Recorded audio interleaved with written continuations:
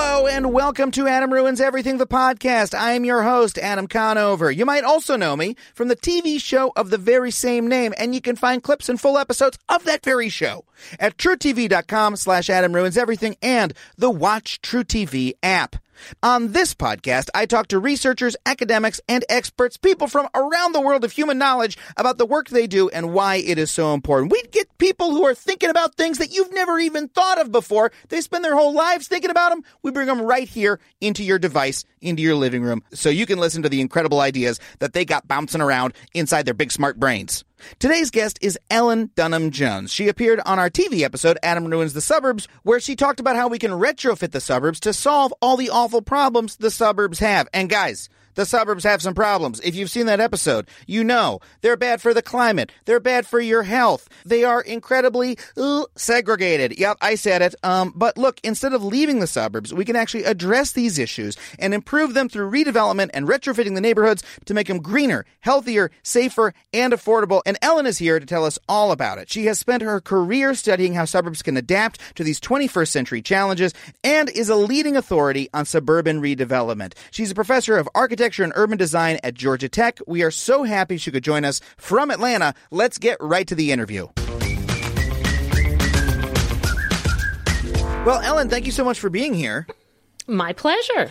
So you appeared on our episode about the suburbs, and what strikes me most about the suburbs, and tell me if you agree, is that they were sort of built, way back in America's heyday, the early to mid 20th century, back when our sort of sense of modern Americanness was formed. The suburbs shaped so much of what we think American life is, but we're starting to find that the way the suburbs were designed are not really compatible with a lot of the ways that we want to live our lives, and that there's a lot of disadvantages that people didn't realize when we were laying those streets out.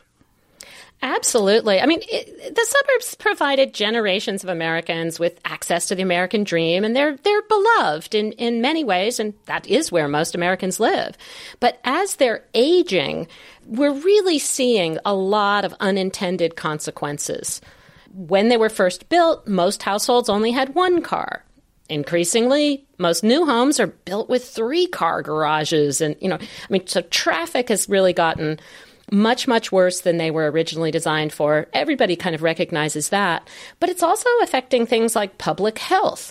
I mean, we used to think of the suburbs as, of course, the sort of leafy, healthy place to raise a family. But that's really based on kind of 19th century ideas when the big health threat was infectious diseases in the overcrowded cities. The big threats now are, frankly, kind of much more due to our behavior, and it's problems of obesity, heart disease, diabetes that come from sedentary lifestyles of everybody kind of sitting, driving, sitting. Right. I mean, that I never thought of it that way. That, people would have thought it's that old idea of Gerald's feeling unwell. Let's go to the countryside and get some country air, or just that sense of leaving the miasma of the city behind, or at the very least all the pollution. But now we're becoming aware that the suburbs pose their own health risks that are sometimes even worse than what we have in urban areas. Absolutely. I mean, the leading cause of death has been car crashes for anyone under 35. And now the opioid crisis seems to be catching up to car crashes.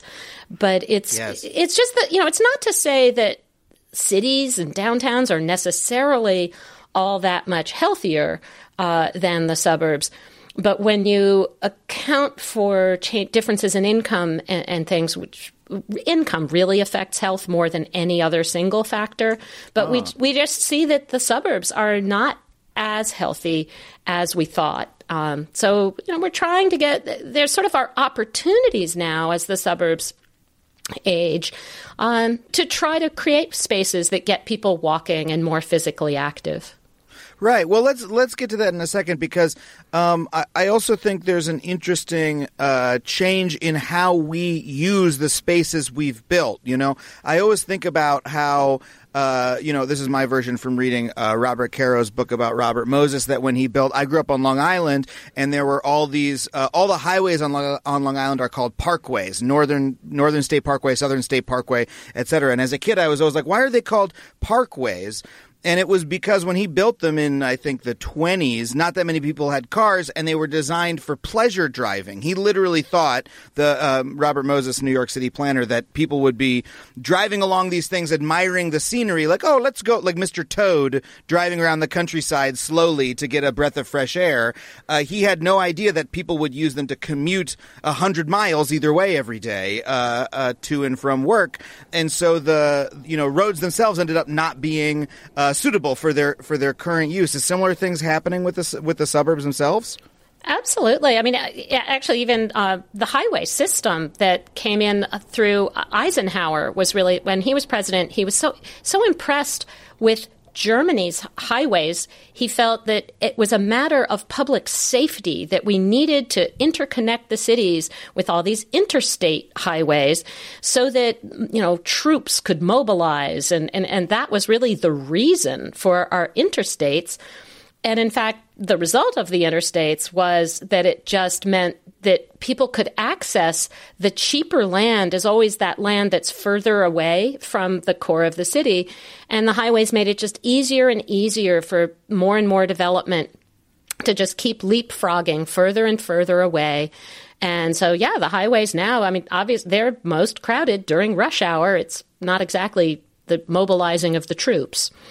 Oh, that makes so much sense. So the reason sort of the suburbs developed in a way was those highways were built, and then, now you suddenly have access to this sort of empty land that can come across very cheaply, and that's why those first people to live there got that early American dream of home ownership. Absolutely, yeah. But it's been going on for so long now that actually now what is happening is that the transportation costs of when somebody goes to try to buy that cheaper home with a slightly bigger lot, all the way out on the edge, it comes with a much higher transportation cost. And it varies on the price of gas and a bunch of other things. But generally, after about 10 or 12 miles, the savings on the house are more than made up for by the additional transportation cost. Right. And that's been one of the bigger significant shifts. Yeah, that's something that we almost don't even take into account, the cost of transportation when it's by a car in America, but it's so enormous. I mean, we talked about this. We did an episode on cars a couple of years ago that touched on some of the same topics. The cost of car, if you live in a suburban home, and so you have two working family members, and they both have to commute to different places, they both need to pay 5 figures for this thing and pay the insurance cost on it and the gas and the repairs. That really adds up. It does, absolutely. And so one of the other, I think, bigger sort of surprising changes that people didn't really expect is we've seen a tremendous increase in the suburbanization of poverty. And it means that you're especially seeing now some of the, the poorest households really getting, sometimes they're being gentrified out of the cities, so they're moving further and further out. But other times the foreclosure crisis really hit a lot of people who were kind of maxing out their credit to try to get that house home ownership when right. predatory lending was making that possible.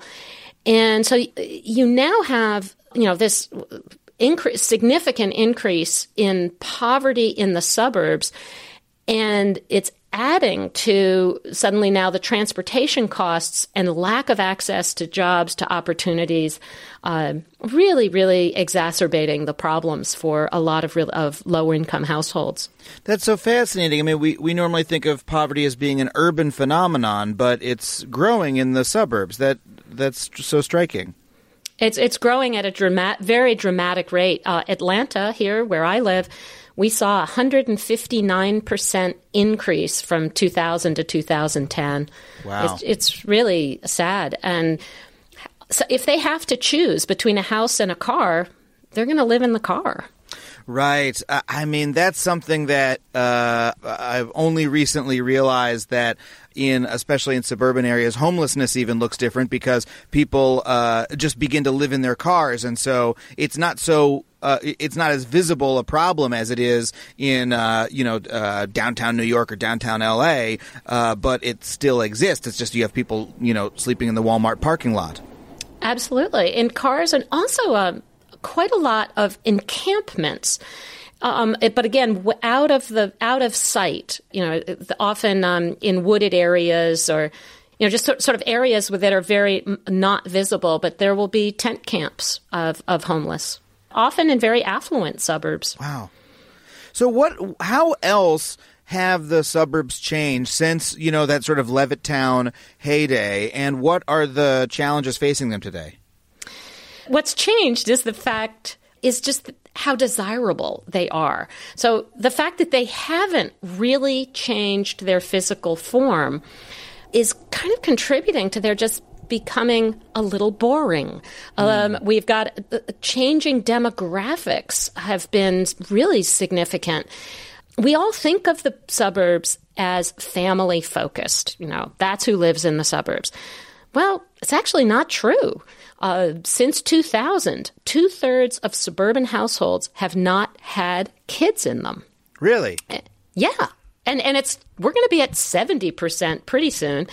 The reason is because the baby boom generation, they were the babies that the post-war suburbs and the real, boom in suburbia happened. They're empty nesters at this point. They raised My parents are in exactly that boat, yeah. And they have a lot of company. so they're still there, basically, but the kids have long since grown up and moved on.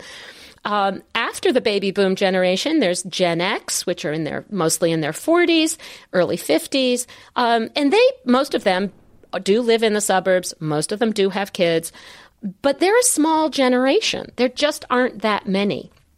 Then there's Gen Y, the folks mostly in their 20s, and everybody early 30s. They're sort of the big question. Will they start really moving to the suburbs or inhabiting the suburbs in the same way as earlier generations? But so far, they grew up in the suburbs. They find the suburbs boring. They grew up watching Friends and Seinfeld, where the city is a happy, fun place, and they generally, studies show, they prefer that urban lifestyle. But the fact is, most of them have not yet started marrying and having kids, and whether they'll be able to afford the urban lifestyle in the downtown, in sort of the authentic downtowns, is a very big question. And the reality is, most of Gen Y's jobs are actually out in the suburbs. 82% of jobs in the U.S. are more than 3 miles from the central business district. Really? So, yeah. Oh, you always think of the city center as being, that's where everyone goes to work. That's where, you take the Long Island Railroad in, or you drive on the highway till you get to the city center, and that's where you work, and then at night you drive back out of the burbs. It's less than 20% generally. I mean, Really? It varies in different metros, but nationwide, suburb to city commute is usually about less than 20%. Most people are commuting from suburb to suburb. But at the same time, you're saying that, okay, maybe the millennials can't stay in the urban area. Maybe they'll want to move to the suburbs. But in a lot of areas, it's a question about whether they'll be able to, right? I know here in California, the suburbs are kind of full.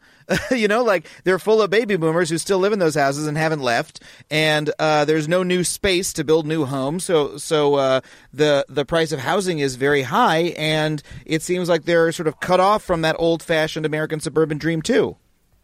It's true. So that's why there's now. There's a number of things, I think, going on with the generations, but that's why we're starting to see a lot of suburbs are urbanizing. For the first time, they're allowing multifamily, apartment buildings to be built and condos. And the fact is that the vacancy in the suburbs tends not to be in the residential areas, but there's a lot of vacancy in the retail, the strip malls, the dead malls, the dying out-of-date office parks. That's really where we're seeing dramatic changes now. Right, and that's what so much of your work is about, correct? Is about how we can take those sort of depressed or parts of the suburbs that aren't working anymore and retrofit them to be more urban and to solve the problems that the suburbs have, correct? Exactly. I maintain the world's only database, at least as far as I know. I don't think no one else bothers, but I track what I deem to be successful examples where dead big box, dead malls, office parks, garden apartment complexes, strip malls, you name it, prototypical suburban property types have been either redeveloped and urbanized or re-inhabited with just more community-serving uses, or re-greened into reconstructed wetlands or turned into parks, but in one way or another made into more sustainable places.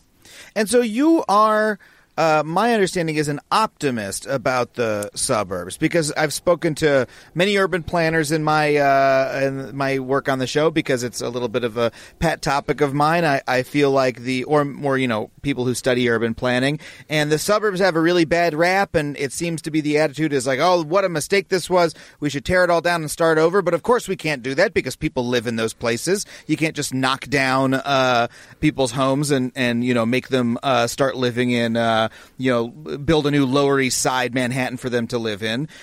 So the question is, what do you do to solve this? And you seem to have a really optimistic viewpoint that this sort of retrofitting can really revitalize the suburbs. I do. I mean, it's not. I don't disagree with a lot of with the critiques of sprawl.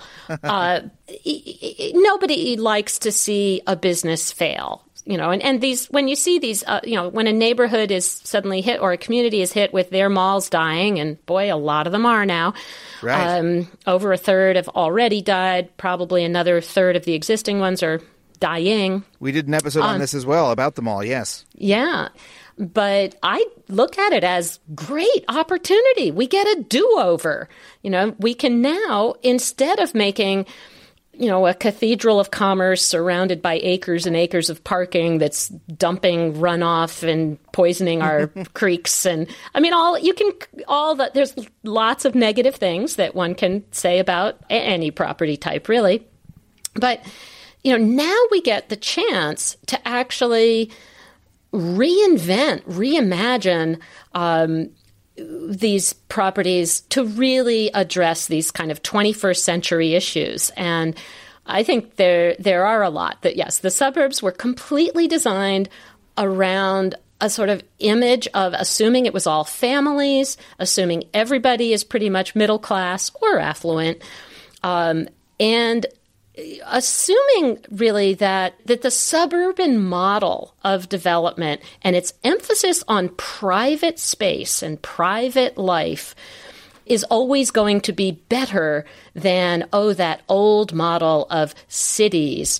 And what's really been interesting is that now we've seen a complete flip where, in terms of preferences, in terms of where the market is, today the suburbs are beginning to look to the cities as the model for, how do we actually get buildings where it's the box now is right on the sidewalk, the parking is behind. There's an emphasis on the public life and buildings framing the public street, framing parks, and it's. I think there's a whole bunch of reasons why there's been this flip and this return to. It's not just a return to cities. That there are certainly a lot of cities have seen a growth in population for the first time in over 70 years, but it's also just a return to urban living, even in the suburbs. I had never thought of that as a distinction between suburban and urban life, that in urban life it's very public and that there's always public amenities, public parks, often public bathrooms, public, in the old, New York, that public pools were, and public baths were a common thing. Whereas, in the suburbs, it's very much structured around privacy. I've got my fence, I've got my house, no one can come in here. I'm going to drive in my private car to the private store where, and with the exception of the sort of the libraries and the schools, there's much less public life. But I also, I can see that sort of trend. I feel like everywhere I go now in America, they're proud of the new bike path or of the new rail to trail project or whatever they may have done recently. Absolutely. And I think, some of it might be because of the internet and social media and our smartphones and laptops. We spend so much time on screen that now there's a real hunger for true face-to-face interaction, or at least just being in a very pleasant, real physical space where design really welcomes you and feeling, recognizing that you actually are part of this species of humans, and we actually like to people watch and gather and have social experiences that you cannot get online. And that's what's really been kind of ascendant lately. It's also being driven, though, I think, again, by just these demographic changes. So those aging baby boomers, they're the big private house on the big lot that they loved while they were raising their kids, and they really valued that privacy. If they've retired, suddenly that big house starts to seem kind of lonely, and actually there are sociologists tell us that the baby boomers really like to volunteer and be active, even in retirement. They're not retiring quietly. They want to kind of, be involved and engaged in a lot of things. And so a lot of them, they want to stay in their same community with their friends and their doctors, but they're actually looking for a more walkable urban lifestyle. At the same time, you've got the Gen Ys who want urban lifestyle, but their jobs are out in the suburbs, and so they also are really looking for a more urban lifestyle. And so when you have the two biggest demographic groups kind of converging with that interest in urban lifestyle in suburban location, that's what's fueling. That's why I've got over 1,500 examples in my database. And I mean, you just described my family to a T. My folks just went from Long Island to a small city in Oregon, and they're so thrilled to be able to walk to a restaurant, and I constantly have been looking for, even in Los Angeles, which is about as suburban as a city can get, for a more sort of urban way of life. But the problem is with the built environment, right? When we laid out these streets and built these buildings, they're not, they're built in concrete. And if you want to change them to match the changing tastes of the people living in them, like you've got to, you can't just tear it all down and start over. So you have to adapt with what's there and change it. So how what are the kinds of steps that people are taking to retrofit these spaces? So lots of different things. So in terms of redevelopment, and I do caution, there's really three strategies from an urban design perspective. If it's a strong market, great, redevelop, urbanize, and not just redevelop the individual properties, but also redeveloping the corridors themselves, bringing in transit or putting streets on road diets where you narrow the lanes and put in the bike lanes and widen the sidewalks. So that both public property and private property are often getting retrofitted together for redevelopment. And what does that mean, redevelopment? Does that mean, sort of knock it down with a bulldozer and start again? Yeah. So that means, So if you've got right now we have 57 dead malls that are at least under construction right now, where they're basically They're tearing down most of the mall. They usually keep the department stores because those were multi-story. Those were concrete. You can easily adapt them. But the one-story stuff in the middle, that's history. And then they're building the downtowns that those suburbs never had. They're putting in a street grid. They're putting retail at the ground floor and apartments and office above. And we've got about 50-some right now and a whole bunch more that are talking about it and trying to get there. Sometimes that's at the scale of the single mall. Sometimes it's at the scale of a much larger area in North Bethesda, Maryland, about half-hour subway ride out from Washington, D.C. One of the metro stops is White Flint. And the 400 acres around White Flint sort of centers on the 8 to 10 lane Rockville Pike highway. So it's not walkable. You've got this massive highway and then a metro station, but you do have some fairly tall sort of 8-story office and 8-story apartment buildings scattered around and mixed in with gas stations and very low-rise stuff. It's just sort of a commercial, pretty messy, but typical of so many places, that are not that far from their downtown. White Flint, the county, approached the 6 major property owners and said, we want to do a new plan. And the property owners actually said, let us have a stab at it first.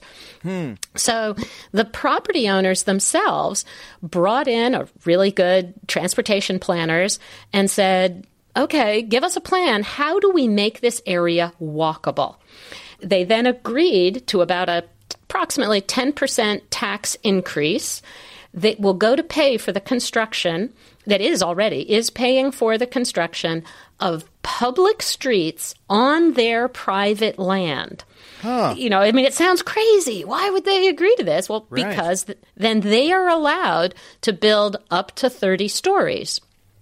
And they're mostly not building quite all that many towers. They're building a few, but they're mostly building kind of certainly up to 4 and 5. And they're urbanizing old strip malls, old fast food restaurants. It's all getting replaced with urbanism that now is connected to a transit station. So this is a area not walkable, spread out, sprawly, but there's a metro station right there, and the private owners of the land willingly say, hey, let's turn this into a walkable space with public streets where people can take the metro and stroll from store to store because it benefits them financially to do so. Exactly. It increases their rents, and it is possible to do these kinds of things. So what are the other strategies? You said there's redevelopment. What are the others? So reinhabitation is also a really important strategy. So in reinhabitation, you're keeping the existing box, you're keeping the parking lots and whatever's around, but you're simply, instead of retail, inhabiting it with now much more community-serving uses. So there's a whole bunch of whether it's dead big box stores, malls, strip malls, that have been turned into office, into educational facilities, medical facilities, churches, gyms, libraries. But it's always kind of it's an opportunity to relocalize an area so that replacing the former chain store that's gone out of business with now local, whether it's public uses or small entrepreneurial, maybe immigrant businesses coming in. And there's a lot of really great examples. And it doesn't take a really strong market. I mean, the important thing to remember is that, we're seeing retail tanking all over the place. Over 8,000 stores will be closing this year. Wow. There's a lot of vacant retail space. And when it dies, not always, but usually, it means the market has also died. That area has lost the middle-class jobs that retail depended on. So, you can't redevelopment will not work everywhere, but reinhabitation is often a terrific way to revitalize an area. Right. So you can't always knock down the old mall and build a new high-density commercial district where people are spending a lot of money because maybe the demographics have changed such that people there simply don't have the money to spend anymore. But there'll always be sort of a desire for good, small local businesses is what you're saying.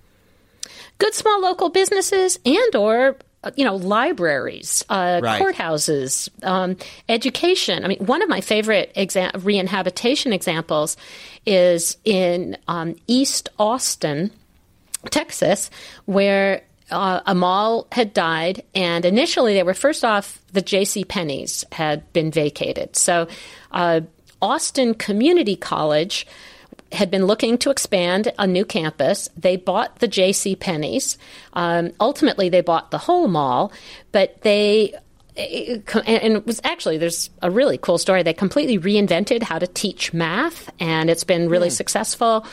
And math is so needed for the kind of middle wage, middle skill jobs that as our economy becomes more automated, that's a really important sector that we need more folks in. That then attracted some of the high-tech companies who were actually also interested in co-locating in the mall and actually offering internships to the students at the community college. So they're filling up the dead mall with both some office, some of it computing companies, and some of it the college. And they've partnered with another developer to, build apartments, essentially student housing, on top of the parking lots. So they're now wrapping the old mall is being re-inhabited, but the parking lots are being redeveloped with housing. And then there's a small town green that's kind of been put in at the entrance that goes right to the new transit station. So, wow. So you're getting all of this. It's great. Once you have that first little snowball rolling down the hill, it starts sort of an avalanche of refitting all these spaces. One thing comes in, another thing comes in. That's such a wonderful story. I also want to talk about regreening, which I know that you've written about, because we often think of the original promise of the suburbs is that it's this greener space than the city. But my experience of growing up in the suburbs was that sort of all the green space was being destroyed by suburban development. And we talked about on the show how suburban dwellers have much higher carbon footprints than those who live in cities. So what is being done to make the suburbs greener places? So this is, I agree with you. I mean, it's the topic that I think we need way more examples. Right now, only 2% of my case studies are regreenings because we don't have enough means to really finance them. But there's such a strong need. Much of the time, it's to do with water. So before the Clean Water Act of 1970, it was very common to build office parks and malls on top of creeks. Generally, we built the subdivisions on the highland, and then the commercial took over the lowlands. And we just put the creeks inside culverts underground. And they were oversized at the time, and that worked for quite a while. But over time, there's been so much development upstream and putting in more and more parking lots and paving over everything so that when it rains, and especially now with climate change and more severe storms, you get this runoff that's racing into those culverts. They're over capacity. The culverts are failing. We get flooding. Older parking lots that start to perk now with the water coming up from the ground. Right. It's a real mess. I even heard that in Texas, the hurricanes there recently that caused so much flooding that a lot of the problem was the way the suburbs had been developed there, that it was sort of the most far-flung Wild West suburban development in the country, and that had really exacerbated the flooding. Absolutely. I mean, I think there's a lot of evidence that the old way of doing it was always to just assume we could engineer our way out of it with what we call gray infrastructure. Build the pipes, build the concrete culverts. We'll just manage the water by telling the water where it should go. It's a very 1950s point of view. Man shall control the water. Absolutely. Well, so increasingly what we're seeing is just a lot more reliance on green infrastructure. So whether it's daylighting those culverts so that you're actually exposing the creek again to sunlight, which increases the water quality, gives you a little more space to absorb water, but also lets the water infiltrate back into the aquifer, which is where we want it to go anyway. Or we're seeing stormwater parks. There's a couple places in Meriden, Connecticut. They built a mall in their downtown, which was we did a lot of that in urban renewal days, early 70s. And it was built on top of 4 creeks, I think, or at least 2. Wow. Anyway, it kept flooding. So finally, they tore down their mall and they've built a park. So it's a green park, but it's designed a little like a bathtub so that during severe storms, it just holds all the water for their entire downtown. And they really feel like they've solved the flooding problem for the entire town. And they hope that that's going to help with a lot more revitalization. Atlanta's been building a bunch of stormwater parks as well. And they're really terrific amenities for their neighborhoods. I mean, the old way of dealing with this was just to build a big tank underground that had zero impact on the rest of the neighborhood. And now, increasingly, we're really creating parks, and that increases adjacent property.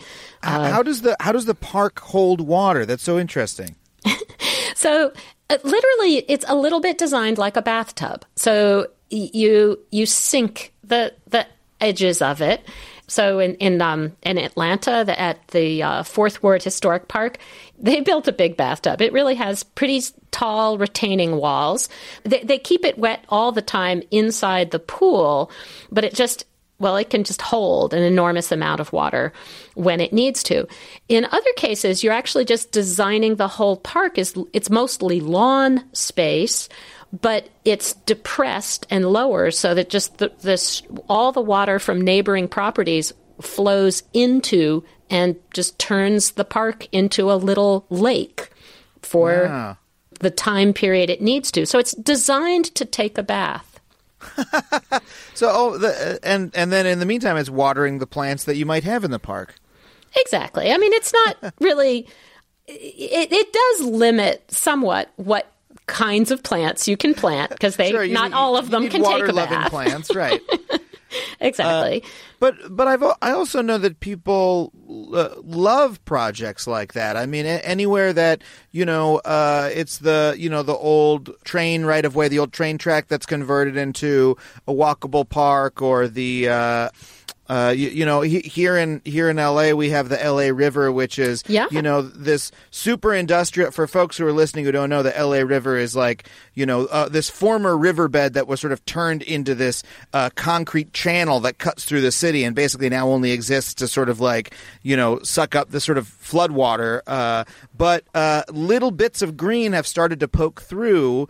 Like there's a little bit of marsh in it, and occasionally you'll see like a heron or a beautiful bird like that. And the water. They've started doing things like letting people kayak on the river, during certain parts of the season, and slowly adding more and more green to it. And people love it. Whenever anyone talks about, we're greening the LA River, they have a plan for development. It's an incredibly popular idea. People just love these sorts of projects. Absolutely, and it really. I mean, there's an example in Minnesota, Phelan, where a strip mall had failed, and as had the culvert underneath, because it had been built on a drained wetland. Because it happened to be on a major migratory bird route, they were able to get funding to just demolish the strip mall and its parking lot and reconstruct the wetland. And that created such a beautiful amenity that then it became lakefront property and attracted new private investment of housing. The first new investment in over 40 years in an extremely low-income neighborhood. So regreening, when it's done well, a lovely park tends to increase adjacent property values up to 30%. And so it's, you're revitalizing the ecology. You're also often helping to revitalize a neighborhood, although it can also, the pendulum can swing too far in the other direction. And in Atlanta, we have a wonderful rails to trails project, the Beltline, but it's actually become so beloved and there's so much new development going in around it that now it's also leading to a lot of gentrification and displacement. Well, I'm here talking to Ellen Dunham-Jones. We will be back in just a moment, so please stick around.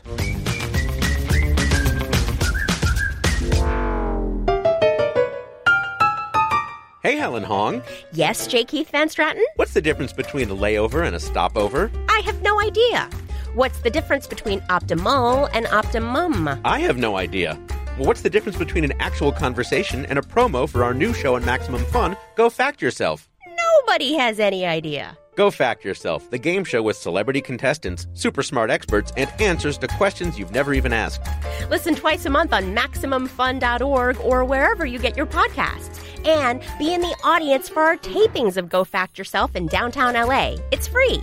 Go to GoFactYourPod.com for more info. We're having a very realistic conversation. Yes, we are.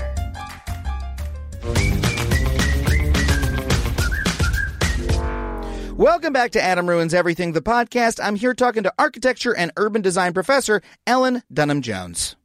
Okay, so there are plenty of reasons why retrofitting the suburbs is happening and why towns themselves are incentivized to make it happen.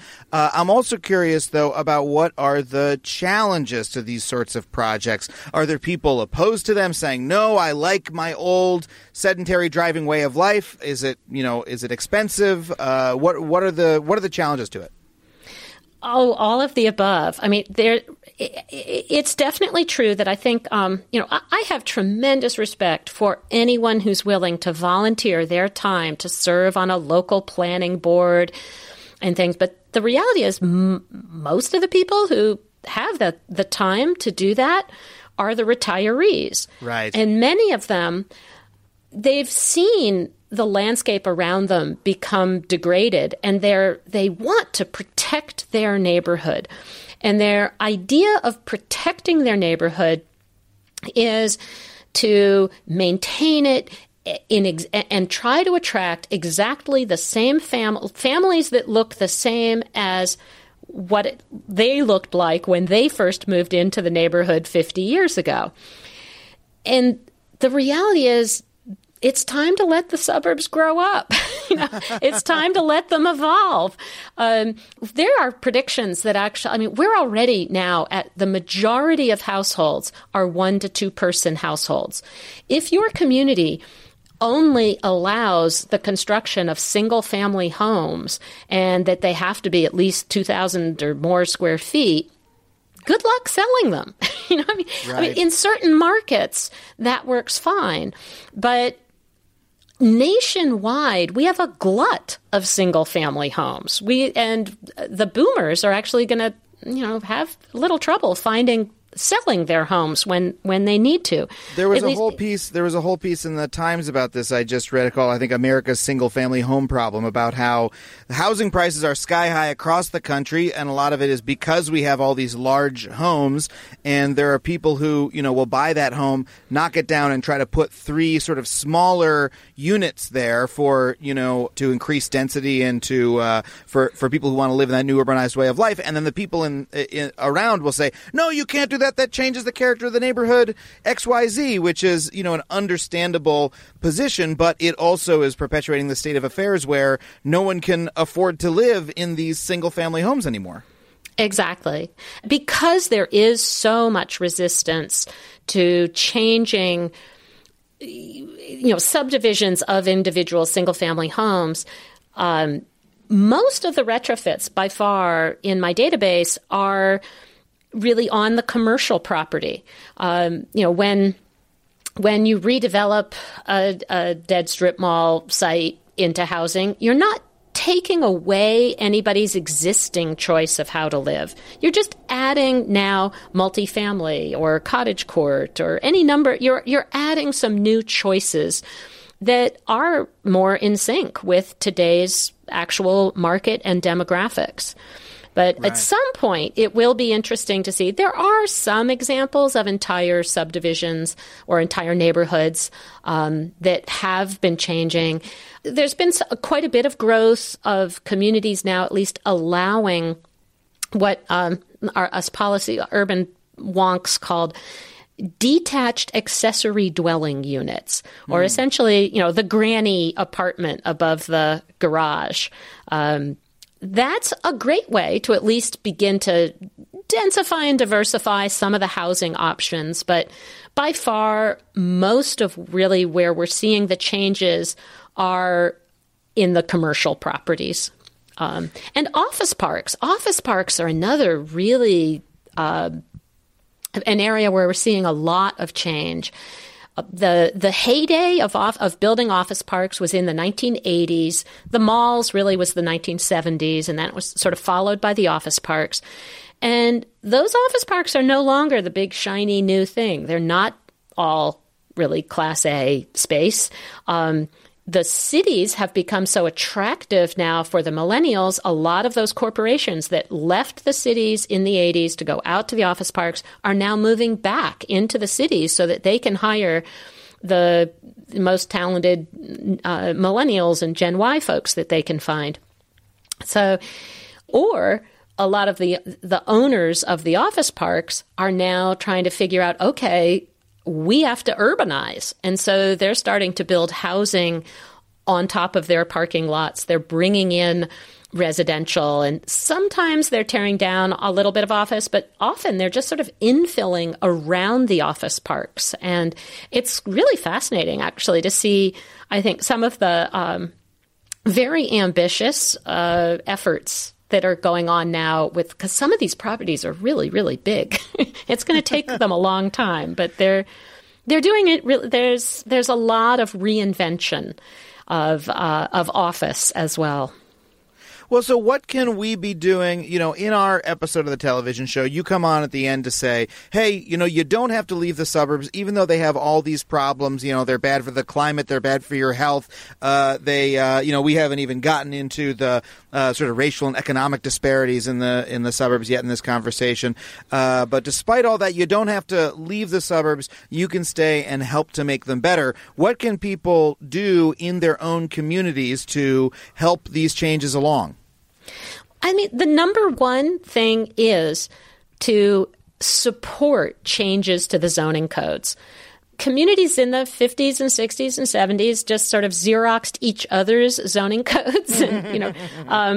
And so we have this uniformity, and the assumption at the time was that it was the modern way of life was to keep everything very ordered, and let's have, people who can afford single-family homes over here, apartments over there, schools over there, shops over there, and you get everywhere by car.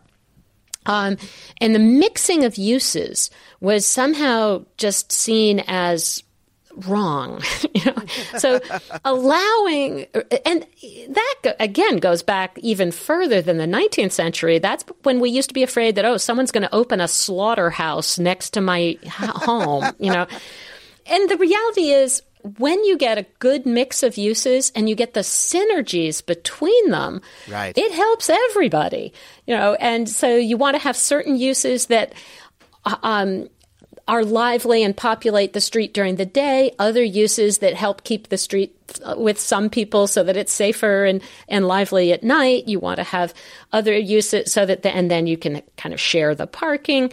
You make it so much more convenient for people to be able to walk places and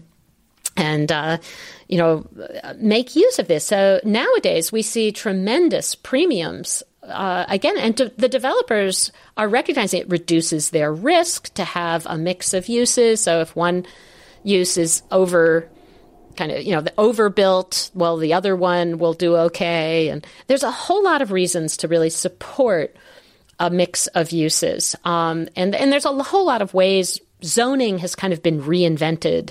But a lot of communities are, understandably nervous about change. Culturally, our country has sort of gotten used to the idea. We expect our downtowns to be dynamic places that change all the time. But we expect the suburbs to remain frozen in whatever form they were first built in. So I think a lot of what we really just do need to do is allow for change and kind of trust it, test it, and embrace the notion of public life. We've got a generation now that, especially, I think Gen Y is really the whole sharing economy, whether it's Airbnb, Uber, Lyft, all these new disruptive technologies. And I think we will see a lot of millennials,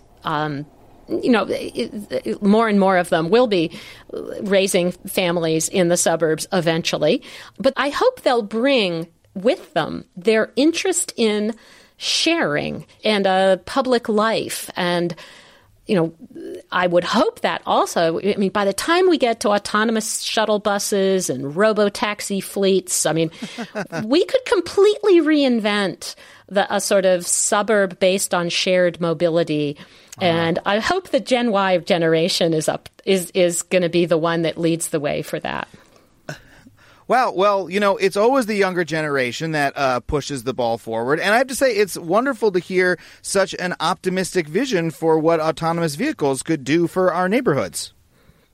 Well, so, realistically, yes, I think it's important to have a vision of how autonomous vehicles really could be this quite, give us the communities, the future for our communities that many of us would really want, so that we can plan for it. Because if we don't plan for it, what worries me is there's really two other scenarios that may, in fact, be just as, if not more likely.